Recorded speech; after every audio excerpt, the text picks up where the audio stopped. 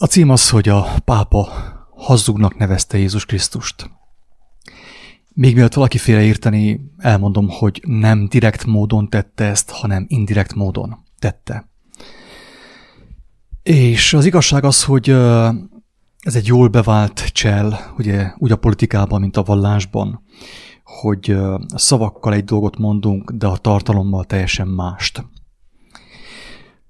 Azt mondta Jézus, hogy ez a nép az ajkaival tisztel engemet, a szíve viszont távol van tőlem. Ugye? Tehát ajkainkkal Úrnak mondjuk őt, szeretjük őt, szeretlek Jézus, meg társai, viszont a szívünk távol van tőle. Nem engedtük, hogy ő a munkáját elvégezze a szívünkben. Nem inkább mi a saját fejünk után kigondoltuk és elgondoltuk, hogy ő mit gondol, mit szeretne tőlünk. Na de hogyan nevezte és hogyan nevezi még ma is a pápa hazugnak Jézust? Hogyan teszi hazuggá Jézust? A pápa úgy nevezi hazugnak Jézust, hogy azt mondja, hogy mindenki Isten gyermeke. És ezen a ponton sajnos ugye nekünk is szembesülnünk kell azzal az egyszerű ténnyel, hogy ha a pápa ezzel a kijelentéssel, hogy mindenki Isten gyermeke, hazugnak nevezi Jézust, akkor mindenki hazuggá teszi őt, aki azt mondja, hogy mindenki Isten gyermeke.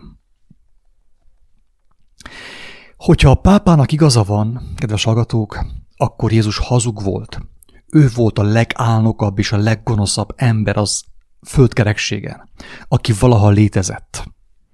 Hogyha igaz, amit mond a pápa, ha igaz, amit mondanak a vallási vezetők, ha igaz, amit mond az ezotéria, a New Age, hogy mindenki Isten gyermeke, akkor Jézus volt a legesleggonoszabb, legálnokabb ember az egész földkerekségen. És azért jött a földre, hogy becsapja az emberiséget, becsapjon téged, becsapjon engemet, és becsapjon mindenkit. Álnok módon megtévesszen, és szétrombolja a mi életünket. Ezért jött Jézus.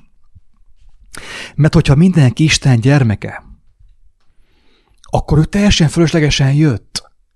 Fölöslegesen vállalta önként a kényszenvedést, és vállalta a halált önként. Hogy nyilvánvalóvá váljék az, hogy amit ő mondott igaz, minden szó igaz abból. Hogyha már amúgy is Isten gyermeke mindenki, hát akkor ő bolond volt. Becsapott minket. Az evangélium hazugság. Minden szava hazugság. Álnok disznó volt Jézus. Hogyha igaz az, amit a pápa mond, ha igaz az, amit te mondasz, és amit én mondok, hogy mindenki Isten gyermeke. Mert az evangélium úgy kezdődik, kedves hallgatók, a hivatalos evangélium, amely bizonságot tesz Jézusról, hogy ő azért jött, hogy az Istentől eltávolodott emberek megtalálják az útat vissza az atyához, a mennyek országába, hogy Isten gyermekeivé váljanak. Úgy fogalmazza Pál, hogy ő volt Istennek az első szülöttje. És úgy is fogalmazza, hogy mi testvérei vagyunk, ha megismerjük őt, mert ő azt mondta, hogy én vagyok az út, az igazság és az élet. Általam visszatalálhatok az atyához, sőt, csak rajtam keresztül és általam találtok vissza az atyához. Ezt mondta ő. Tehát ő tudta, a mindenható Isten tudta, hogy el vagyunk távolodva tőle. És ugye a halálba kerültünk, a halált szolgáljuk, de Isten maga az élet. Hogy lehet valaki az életnek a gyermeke, aki a halált szolgálja? Őrültség, drága emberek, őrültség. Meg vagyunk teljesen bolondulva. Az ezotéria, a New Age és a vallások, a parázna kereszténység megbolondított minket, engemet is. Mert azt mondatja veled, hogy Isten gyermeke vagy, de ha te már most Isten gyermeke vagy, akkor nincsen szükség az igazságra, hogy azt megismerjed, hogy megésd, felfogd a fejeddel és a szíveddel, hogy Jézus miért jött a földre. Ha mindenki Isten gyermekes, különben is jön a következő reinkarnáció, Jézus bolond volt teljes mértékben. Szédítette a bandát, becsapta az álnok beszédeivel, a hazugságaival, becsapta az emberiséget. Mert ha mi azt mondjuk, hogy mindenki Isten gyermeke, akkor ő teljesen fölöslegesen tette azt, amit tett. Ha mindenki Isten gyermek, akkor nincsen szükség megváltóra, nincsen szükség arra, hogy Isten elküldje a tökéletes szavát, hogy ránézve megértsük a lényeget, és visszataláljunk hozzá, ha mindenki Isten gyermeke. Jézus nem azt mondta, hogy mindenki Isten gyermeke. Az evangélium nem azt mondja, hogy mindenki Isten gyermeke. A próféták, az apostolok nem azt mondják, hogy mindenki Isten gyermeke. Hanem azt mondta Jézus, hogy az Isten gyermeke, az az ő testvére, az ő anyja, aki hallja és cselekszi a mindenható Isten akaratát. Ki hazudik? Ki hazudik? A pápa vagy Jézus? Te hazudsz, vagy Jézus? Én hazudok, vagy Jézus? A New Age, vagy Jézus? A kettő közül egyik nem mond igazat. És aki nem mond igazat, hazugságot mond. És a hazugság halál. És aki a hazugságot mondja, hogy lehet az élet gyermeke, az élő Isten gyermeke? Erre adjál választ. Magadnak és Istenednek.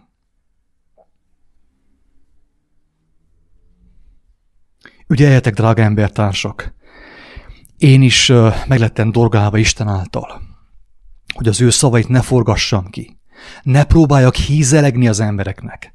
Ne próbáljak finomítani az ő szaván. Inkább sértődjél meg most, és élj. Mint hogy finnyesre nyaljam a popsidat a hízelgő szavakkal, és elvesszél, és elvész. Mert Jézus nem ok nélkül jött a földre, hanem okkal. Az ok az volt, hogy akik eltávolodtunk a mindenható Istentől, meglássuk az útat, megtaláljuk az utat visszafelé, és megértsük őt, és halljuk őt, és kívánjuk cselekedni Istent, hogy legyünk az ő gyermekei, mert aki a halált szolgálja, nem lehet az élet urának a gyermeke. Érthető a lényeg? Ügyeljetek, mit mondtok, mit beszéltek, keresztényként, hívőként, ezoterikusként, New Age-esként. Ügyeljetek, mit mondtok, mert embertársaitok lelkével játszotok. A múltkor, mikor beszélgettünk, már rengetegszer találkoztunk ezzel a témával, de amúgy rengeteg mással is, hogy Isten nevét, mert Isten nevét fel lehet használni arra, amire az ember akarja. Ugye a jó Isten neve, a jó Isten. És azért tehetik meg ezt az emberek, mert mindenki egy jó Istent elképzel magának, aki alig várja, hogy teljesítse az én elképzeléseimet.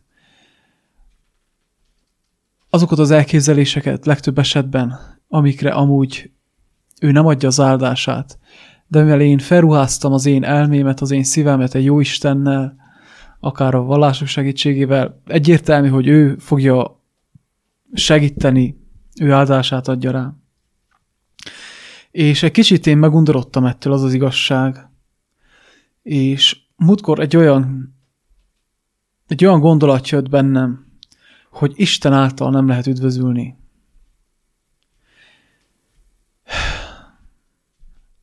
Az üdvözülést azt Krisztus mutatta meg. Tehát ebben az értelemben igen, azt is lehet gondolni, hogy igen, hagyjuk a fenébe Istent. Abban az értelemben a jó Istent.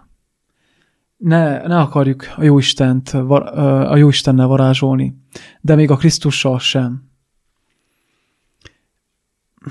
Nem potyára mondja azt Jézus, hogy hiába mondogatjuk azt reggeltől estig, hogy Uram, Uram, hogyha ő nem lakik mi bennünk, az ő szava nem lakik mi bennünk, az ő lelke nem lakik mi bennünk, nem ő elevenít meg bennünket, hanem azt akarjuk, hogy mi ugráltassuk őt továbbra is. És mi mondjunk olyan dolgokat továbbra is az ő nevében, amit ő amúgy nem mondott sosem. Semmi esélyünk arra, hogy meglássuk a mennyek országát. Pál apostol úgy ír erről, hogy akiben nincsen a Krisztus lelke, az nem lát életet. Ő is egyértelműen elmondja azt, hogy van egy híd, van egy köztes állapot, van egy állapot, ami meghatározza az embert az embertől. Attól függetlenül, hogy Isten mindenkit szeret, és minden embernek ő ad lelket és lehelletet. Ez nem azt jelenti, hogy mindenki Isten gyermeke, mindenki Isten fia.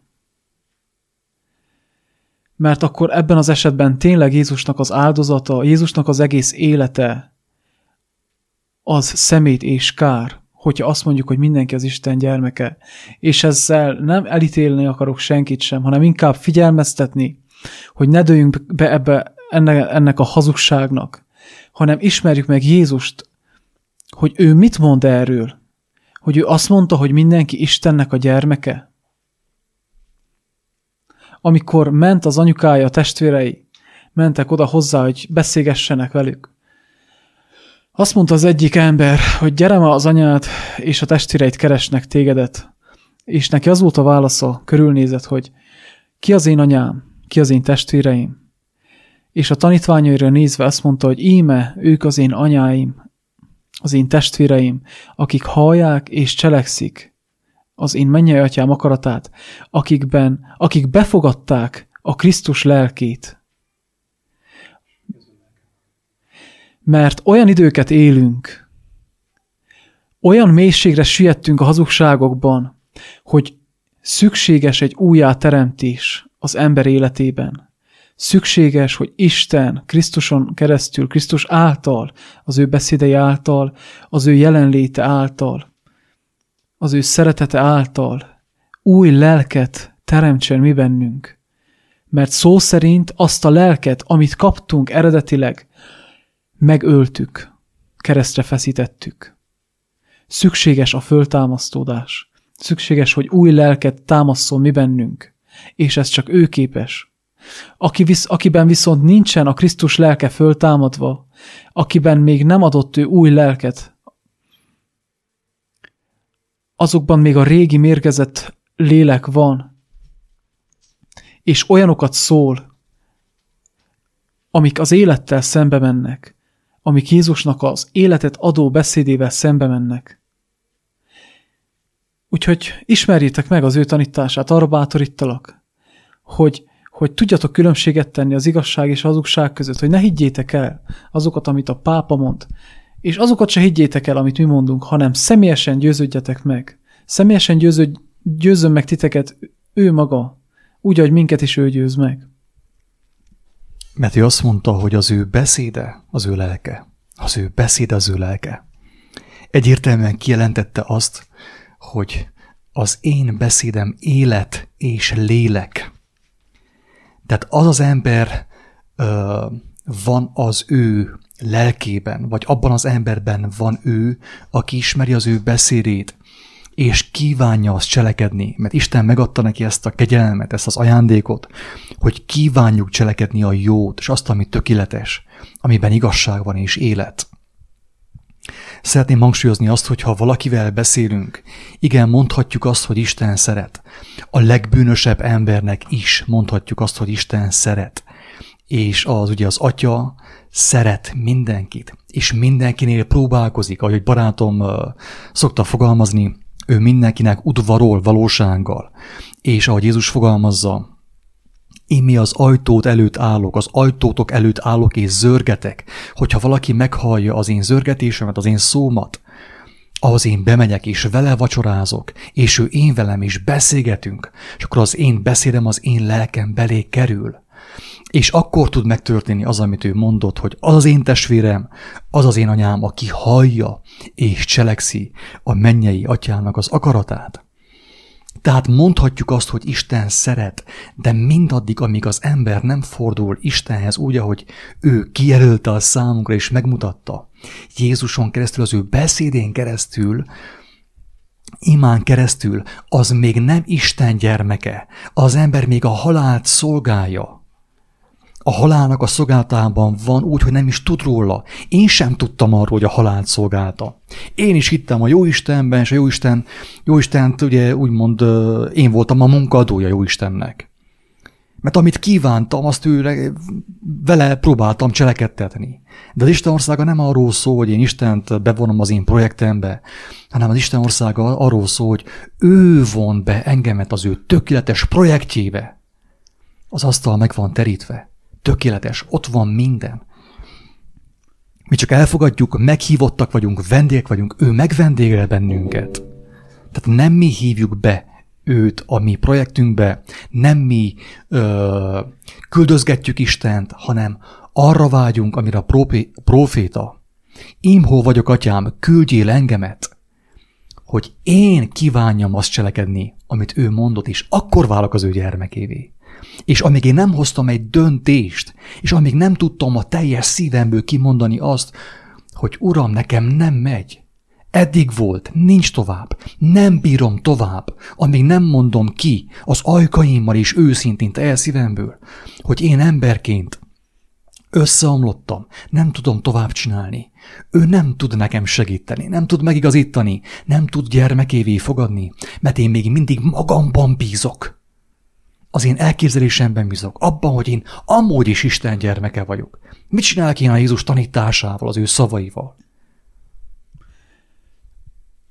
Hogyha mindenki Istennek a gyermeke, és tudjuk azt, hogy Isten jó, igazságos és szerető, hogy van az, hogy Jézus mégis azt kellett mondja a vallási vezetőknek, hogy ti nem mentek be a mennyek országába, és azokat se engeditek be, akik bemennének. Testvére, hogy tehet ilyent?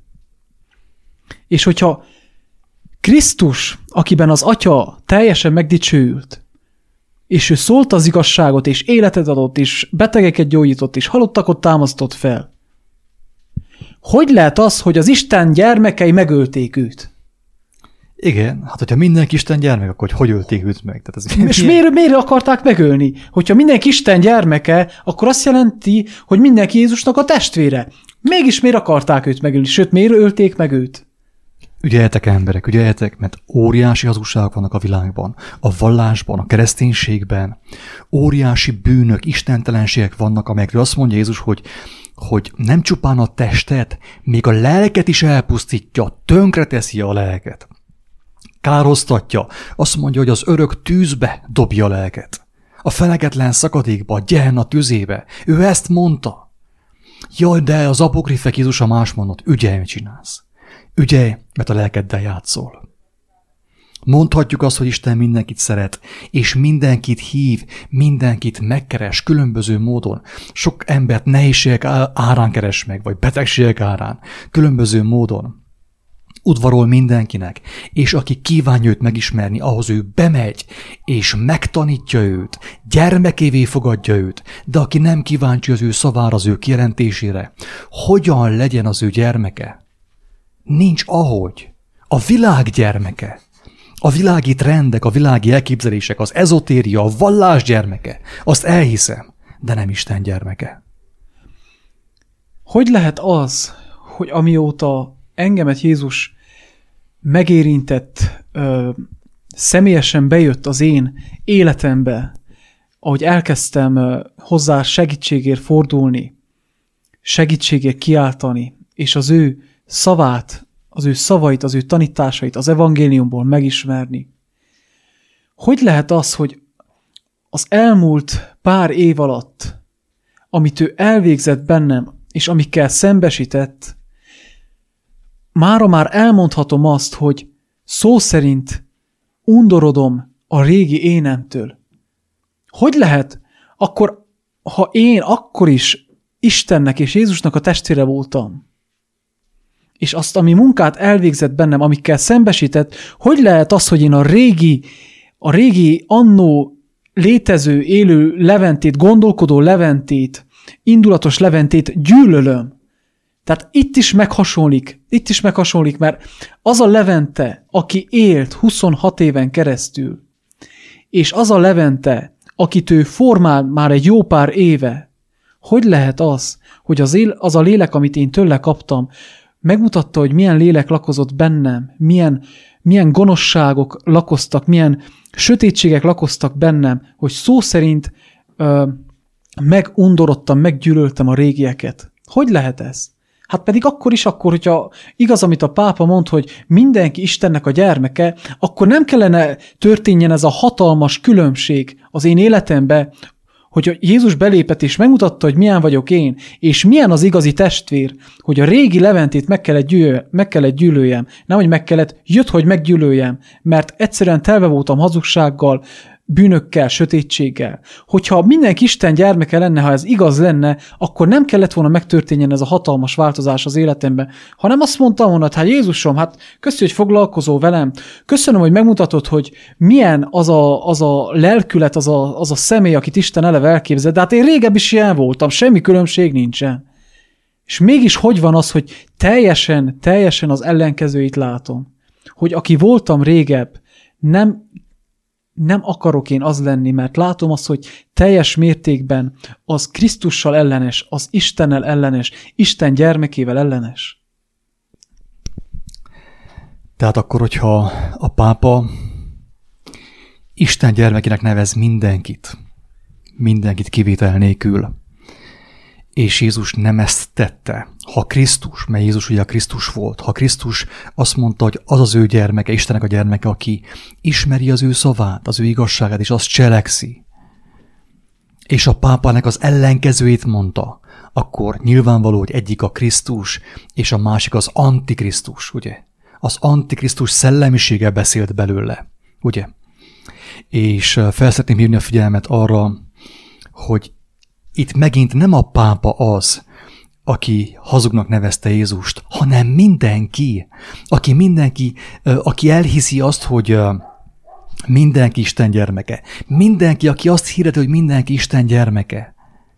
Mindenki hazugnak nevezi Jézust. És lesz egy olyan momentum, egy olyan óra mindannyiunk életében, amikor szembesülni kell mindennel. Addig azt hiszünk, amit akarunk. Azt olvasunk a Facebookon, a YouTube-on, vagy a világhálón, amit akarunk. Olyan vallást, olyan dogmát, olyan tudományt követünk, amilyent akarunk. De el fog jönni egy olyan óra, amikor mindenkinek kivétel nélkül szembesülnie kell azzal, hogy ő hol tévesztette meg saját magát, hol csapta be saját magát, és hol fordult el az igazságtól, annak ellenére, hogy az igazság többszörösen megkereste őt. Kiáltozott érte, hogy megmeneküljön. Zörgetett az ő ajtóján, udvarolt neki, hogy ő megmeneküljön. El fog jönni mindenkinek a szembesülés pillanata, ugye a világ vége, a te személyes világodnak a vége, amikor teljesen nyilvánvalóvá fog válni, hogy lesz-e egy következő reinkarnáció, vagy pedig nem lesz. Mellesleg, apropó, kis zárójel reinkarnáció, ugyanaz a helyzet a reinkarnációval is. Tehát, hogyha van reinkarnáció, és ilyen tudatossági szint növelés, ugye, több száz reinkarnáción keresztül, akkor megint Jézus volt a hazug, az őrült, a bolond, az öngyilkos, a tolvaj és a rabló, mert ő féltő szeretettel jött és beszélt és tanított, hogy ügyeljetek, mert tétje van a földi életnek, miután annak vége, ítélet következik mindenkire. És nem az a fontos, hogy valaki tolószékben volt, vagy egészséges volt, hanem ő elmondta, hogy sokszor a tolószékesnek, a betegnek sokkal több az esélye az igazi életre, mert ő nem a hazugságban reménykedik, mert látja, hogy ez a fizikai világ mennyire törékeny, mennyire szerencsétlen. Sokszor a betegek, nem hogy sokszor, Jézus maga ezt mondta, hogy a betegek, ők közelebb vannak Isten országához, a szegények, a megtört szívűek, ők vannak közelebb Isten országához. Hogyha van reinkarnáció, hazudott Jézus, telehazudozta az egész világot, be akarta csapni, És a pápa a megváltó, és mindenki, aki azt hirdeti, hogy van következő reinkarnáció, és hogy mindenki Isten gyermeke. Ügyeljetek, drága emberek! Őszintén remélem, hogy érződik, hogy nem gonoszságból szóltunk, nem rossz indulattal szóltunk, de nem rossz indulattal, hanem féltéssel, hogy aki ezt hallja, józanságot kapjon abból, és kívánja személyesen megismerni az igazságot, fohászkodjon Istenhez. Mert ha valaki nem hisz nekünk, higgyen Istennek, mert az élő Isten kijelenti személyesen mindenkinek az igazságot. Jézusról, az evangéliumról, Isten gyermekéről és a reinkarnációról. Aki tőle kéri, és nem a könyvekből kéri, nem a guruktól kéri, nem a vallásokból kéri, hanem az élő Istentől. Mert ő él és hűséges. Azt mondta, kiáltsál hozzám, és én válaszolni fogok. Nagy dolgokat mondok, hatalmas dolgot, amiket nem tudsz. De kiálts hozzám, ne embereket tudakolj. Mi sem tanítunk, mi csak bizonságot teszünk arról, hogy ő él, és az ő igazsága különbözik attól, amit mostanig mi tanultunk. És láttunk a világban, a vallásban, ezotériában, filozófiában.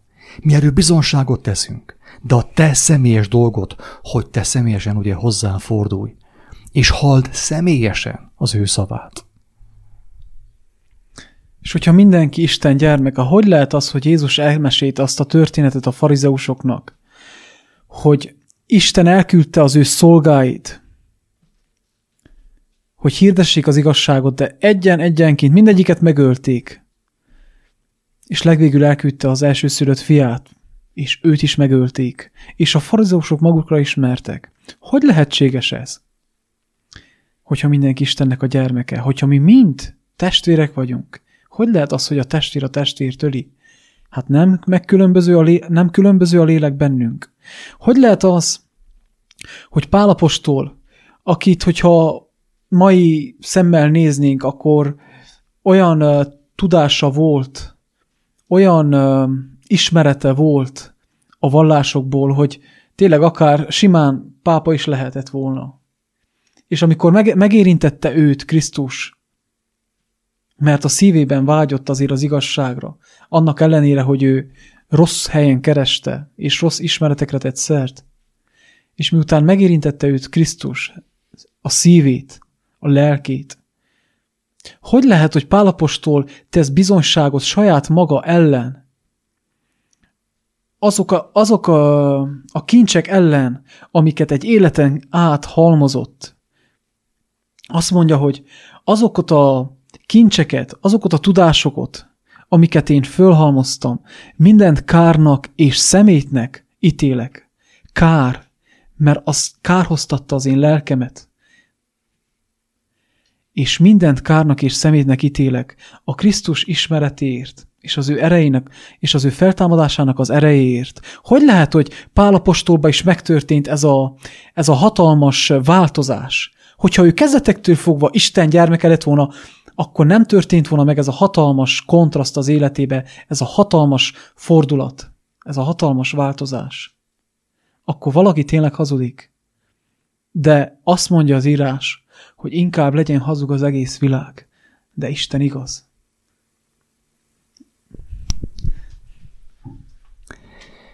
Még csak annyit szeretnék elmondani, kedves hallgatók, hogy mint hallhatjátok, elég kemény kijelentések vannak, és egyre keményebbek jönnek, ugye, adatik fentről, Isten kegyelméből, és ennek köszönhető az is, hogy a YouTube-ot újból, YouTube csatornánkat újból letiltották, tehát 2 hétre nem szabad semmit sem feltöltsünk, ugye nem lehet használni azt gyakorlatilag, és azzal fenyegetnek, hogy a következő figyelmeztetésnél törlik az egész csatornát. Ezért felhívom a figyelmeteket arra, hogy aki inspirálónak, értékesnek találja ezeket a felvételeket, ne a YouTube-on keresse, hanem a blogon, www.kiáltószó.hu. Ott egymás alatt megtalálható az összes hangfelvétel, és lehet hallgatni azokat kikapcsolt képernyővel is telefonon, Sőt, minden egyes hangfelvétel letölthető, szabadon visszatölthető, videóformátumban, ahogy akarjátok. Aki megértette, az nyugodtan megteheti, hogy megossza, megmutatja ezt embertársainak, ezt a felvételt is, továbbítja avval az őszinte reménységgel, hogy más is megérti a lényeget. Ingyen kaptátok, ingyen adjátok. Isten áldjon, sziasztok!